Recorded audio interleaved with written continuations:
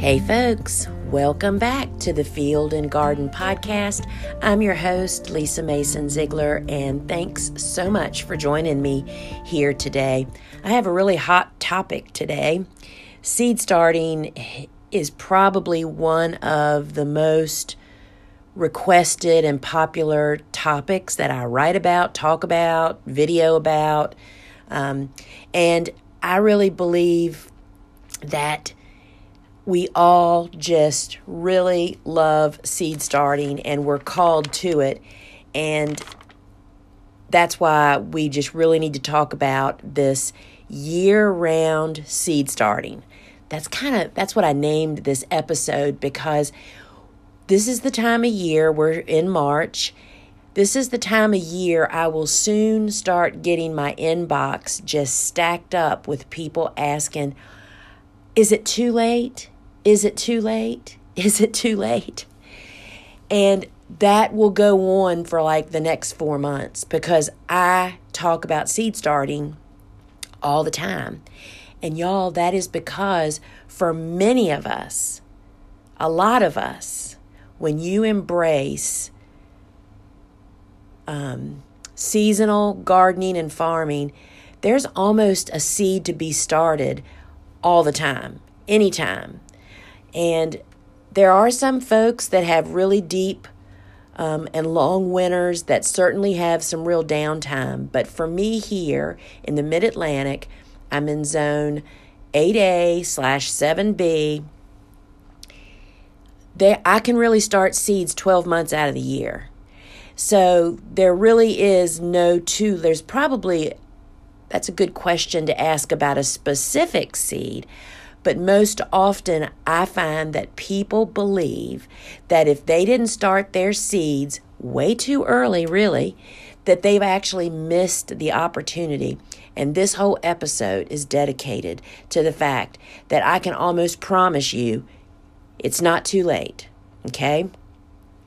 So just a little bit before we jump into this whole seed starting and what we're talking about here, I want to welcome you, and if you're enjoying my podcast, I would love for you to share it with your friends, write a review, subscribe. That really helps me a lot. I am a commercial urban flower farmer located in southeastern Virginia. I've been farming since 1998, and I just kind of love my job, and I love sharing and empowering people to also follow along in these footsteps. And if you're an avid gardener or a home gardener and you just want to learn more gardening skills, I welcome you here too. So that's kind of where I'm coming from. And I'm also the owner of thegardenersworkshop.com, where you can just find a ton of my resources, videos, blogs, articles, the same tools, seeds, and supplies that you hear me mention. You can find over there on our website, as well as our online courses for flower farmers and for home gardeners. And so I really encourage you to wander over there and have a little look around. So the one thing that you need to know if you're interested in growing cut flowers, whether it's in your backyard, as a home gardener, or as a commercial grower, is you are going to have to start your own seeds if you want to grow cut flowers, because there are specific varieties that are best for cut flowers. And you're not going to find them available down at your local nursery where they're selling bedding plants. Because you have to understand, one of the unique qualities of cut flower varieties is that they're tall. And most landscape people shopping for their landscape are not looking for tall flowers. They're looking for shorter stuff to stay short in their landscape, to do the job of looking good out in the garden. We are growing cut flowers to be cut. They have to have long enough stems, as well as some other qualities that make them a really good cut flower. So if you're looking to grow cut flowers, y'all, you're just going to have to tough it up and join the seed starters. And I'm here to tell you, it is so much easier than you think when you just learn a little bit and follow a couple of just general ground rules, I guess I could call them. So first, I want to share that there are several different methods of seed starting. And we're going to talk about just a couple of them that I have experience in. I'm not saying that one is better than the other. I have my own personal opinions and what I recommend, but there are several out there, and what you have to find is which of those methods fits you and your situation and works best for you, right? So I think that any experienced seed starter or grower or farmer would agree that most often not every method is the right method for every single seed. And I'm prefacing that with the fact to say that I use a couple of different methods of seed starting.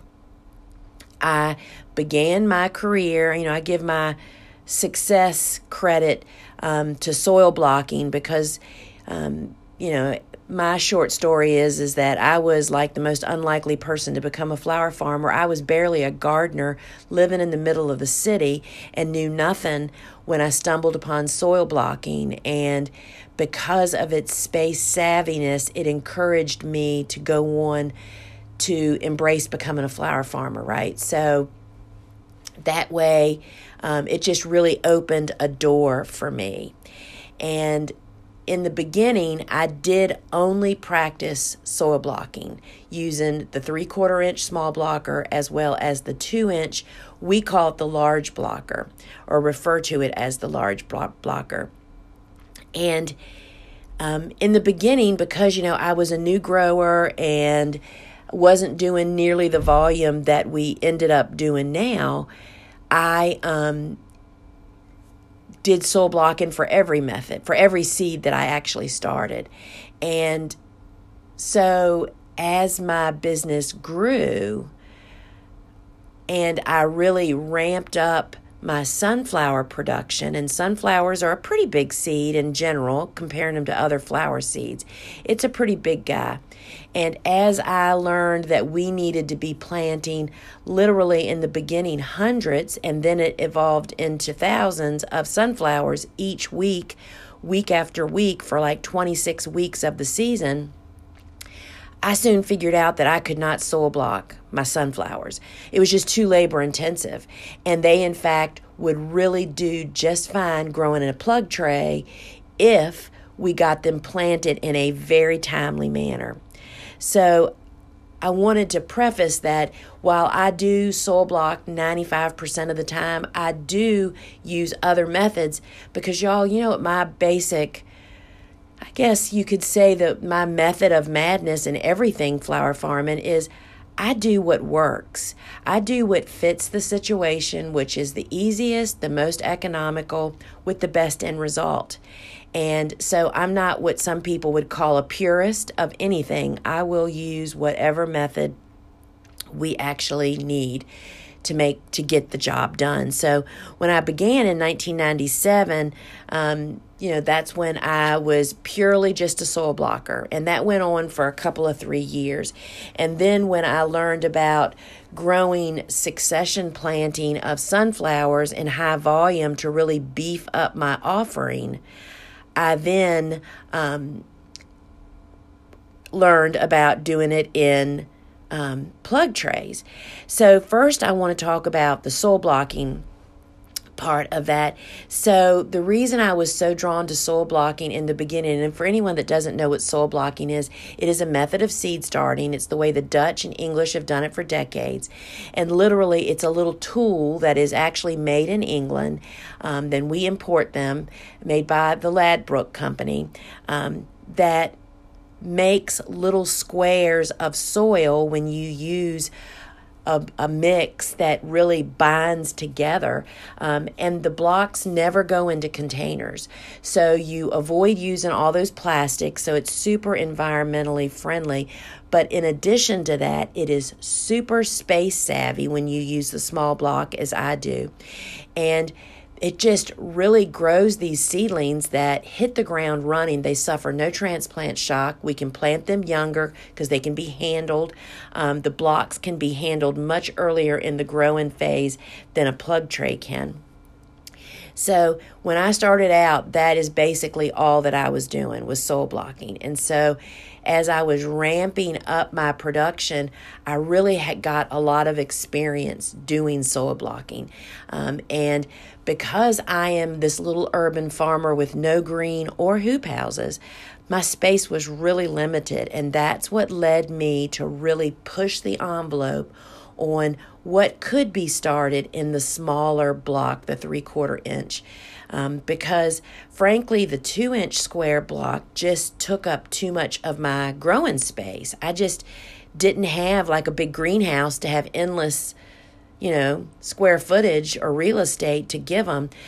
So that really sent me down this road of pursuing what could be started in the 3/4 inch blocks. And that's what led me to perfect what we kind of call the tabletop method of using the 3/4 inch block and being able to start about 95% of the seeds that we start. I mean, zinnias and marigolds and tomatoes and peppers. And anyway, we're not going to go deep on the actual technique of soil blocking because you can go to my website and under the Learning Center, there's actually a all things soil blocking page that kind of groups all of my resources, and there's actually an online course for like $20 of me teaching you how to do that.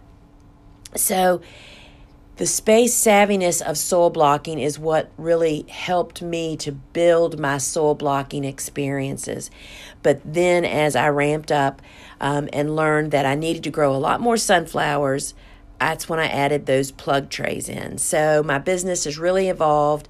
And I just want to say to anybody that's venturing into business or maybe already is in business, you got to be flexible.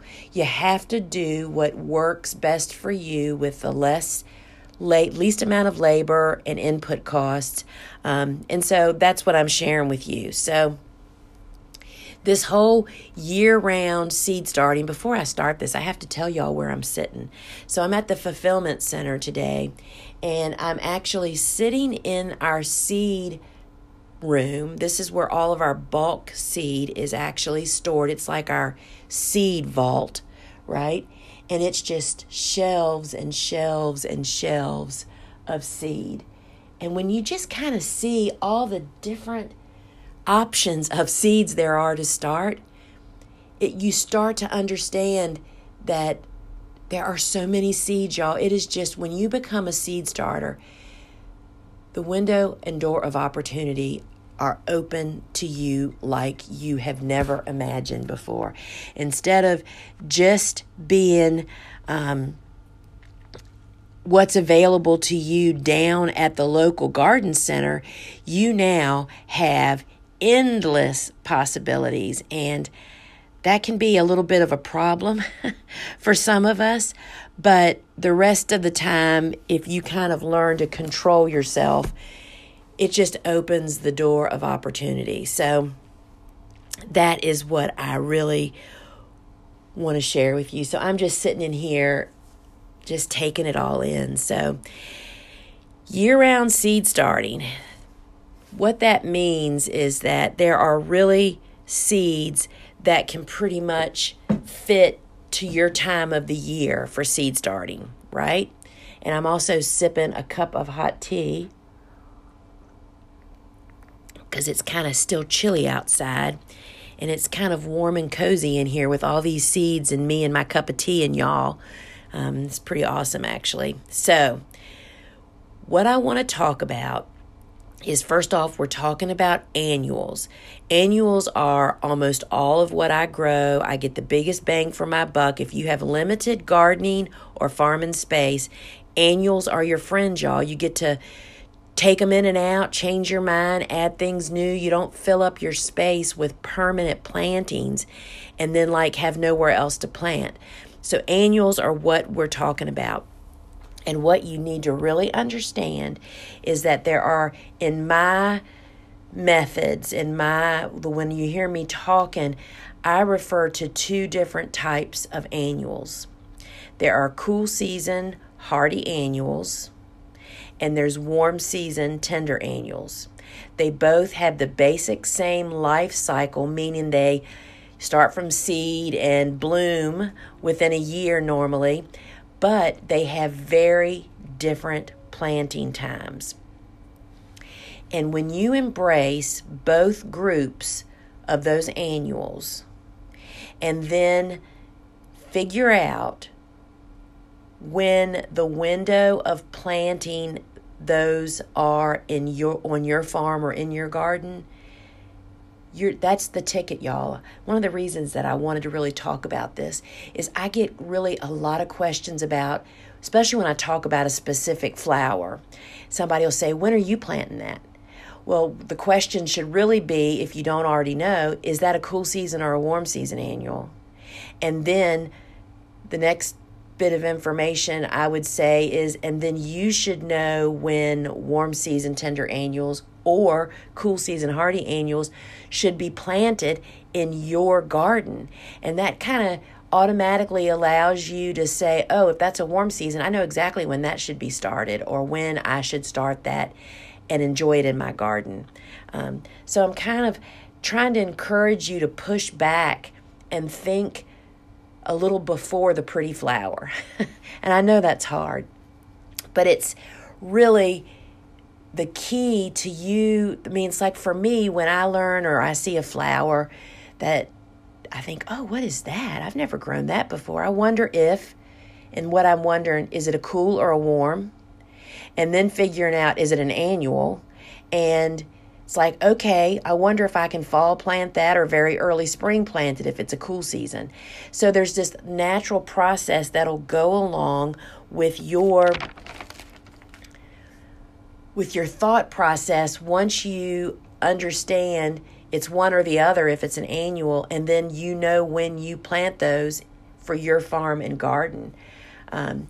Because I'm telling you, the sky is the blooming limit of what options you have once you start embracing both of these. And this is what I say to folks. It's like, this is how you become a seasonal field grower. And, that's what I am. I don't have any structure. So everything I grow is outside in the field. And what I've learned is that instead of trying to figure out ways to, make do without structures, I'm embracing what grows naturally and seasonally in my area and making the most out of it, because that is the way, especially if you're a flower farmer and you're trying to improve your bottom line. When you grow seasonally, it requires less inputs, you giving it a little help to do the best job it can in its natural time is far less costly and labor intensive than trying to make something grow during a time that it's not really supposed to be growing in your garden, right? And for me here in zone 7B, 8A, sorry y'all, I'm having trouble resisting my warm cup of tea. So I say that 7B, 8A, because I used to be 7B and now it's 8A. And it behaves more like 8A is what I should say. And that's the winter hardiness zone for anyone that's not familiar. And you can just enter into a search engine, USDA winter hardiness map, and you can find that information. So once you embrace these guys, the seasons that these annuals go along with. You have warm season. Let's talk about warm season tender annuals first, because that's kind of where I'm moving into. We just this week, it's the third week in March, and we just started our first warm season tender annuals. And that's stuff like azuratum, a ton of celosias, just a ton. Our basils, hairy balls, Gumpacarpus, Physocarpus, just all of those warm season tender annuals, those hot crops that are really the backbone of our cutting farm. And so they really are at their best when they hit the ground running with high temperatures and as the days are getting longer. And again, because I'll get this question, it depends on your area. So because I live in a region that has my warm season growing period is longer than my cool season. So that means that I can succession plant warm season tender annuals. And in fact, we now do it about 3 or 4 times. When I was in high production, we used to succession plant even more frequently than that. And succession planting means planting the same type of plants more than one time. For instance, if let's just say you have a 25-foot square garden.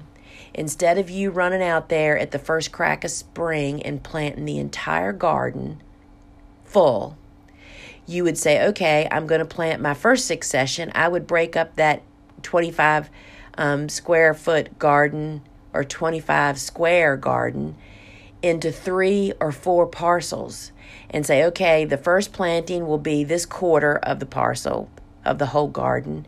Then in about another month, I'd plant another quarter, and in another month, another quarter. And my book, Vegetables Love Flowers, which is really about a 3-season cutting garden, really takes you by the hand and walks you through that process.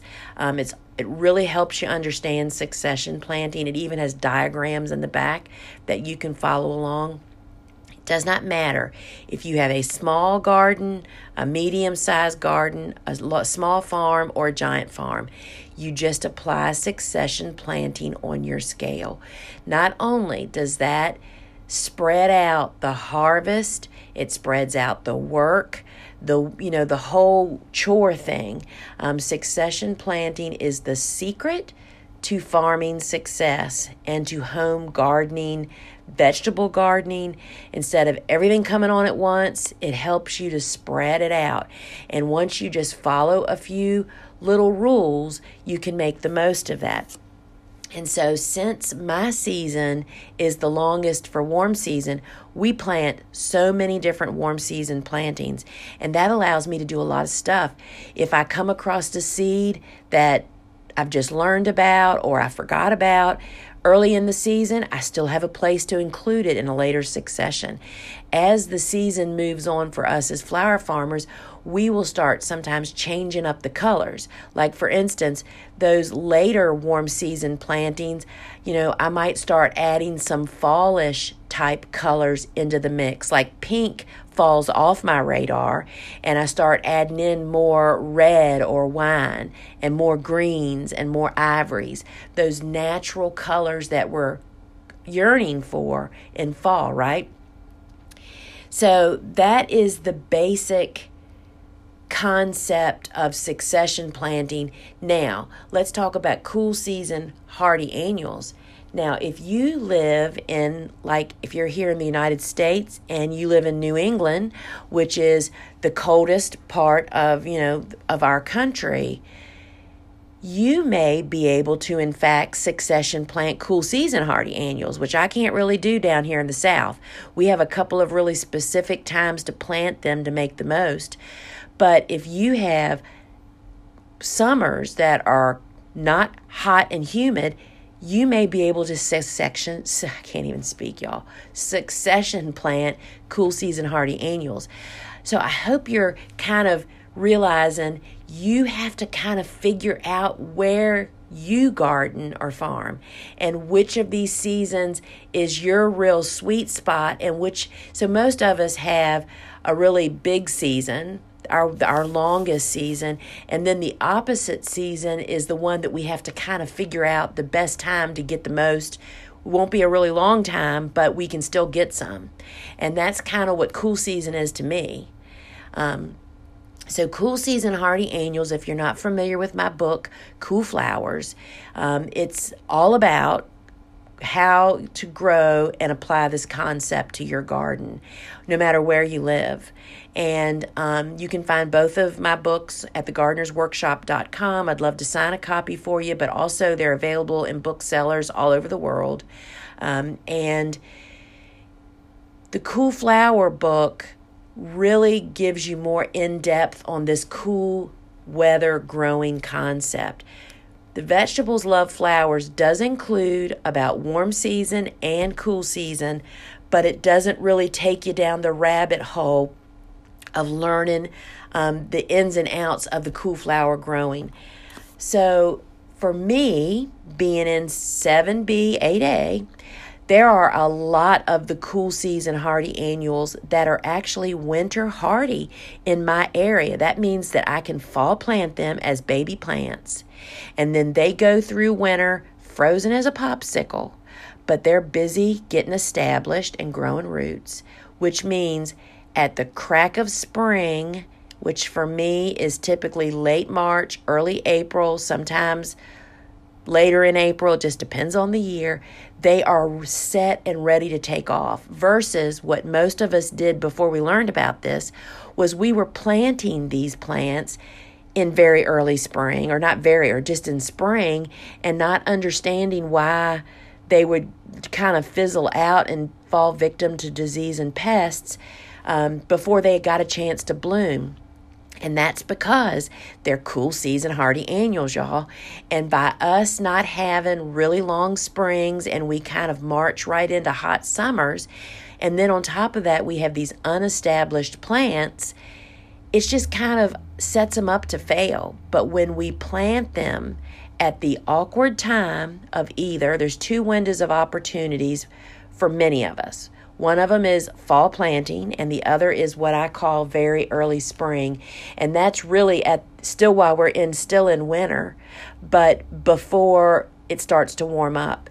And if you want to learn more about those concepts, there are so many resources over on my website. You can go to my blog podcast page under the Learning Center, and I did a series called the Cool Season Flower Chronicles that really gathers up a lot of these resources to help you understand. It has the book link, the book study link, and a lot of other things. But when you embrace cool season hardy annuals and warm season tender annuals, there's almost something to be growing, starting, tending, dreaming, wondering about.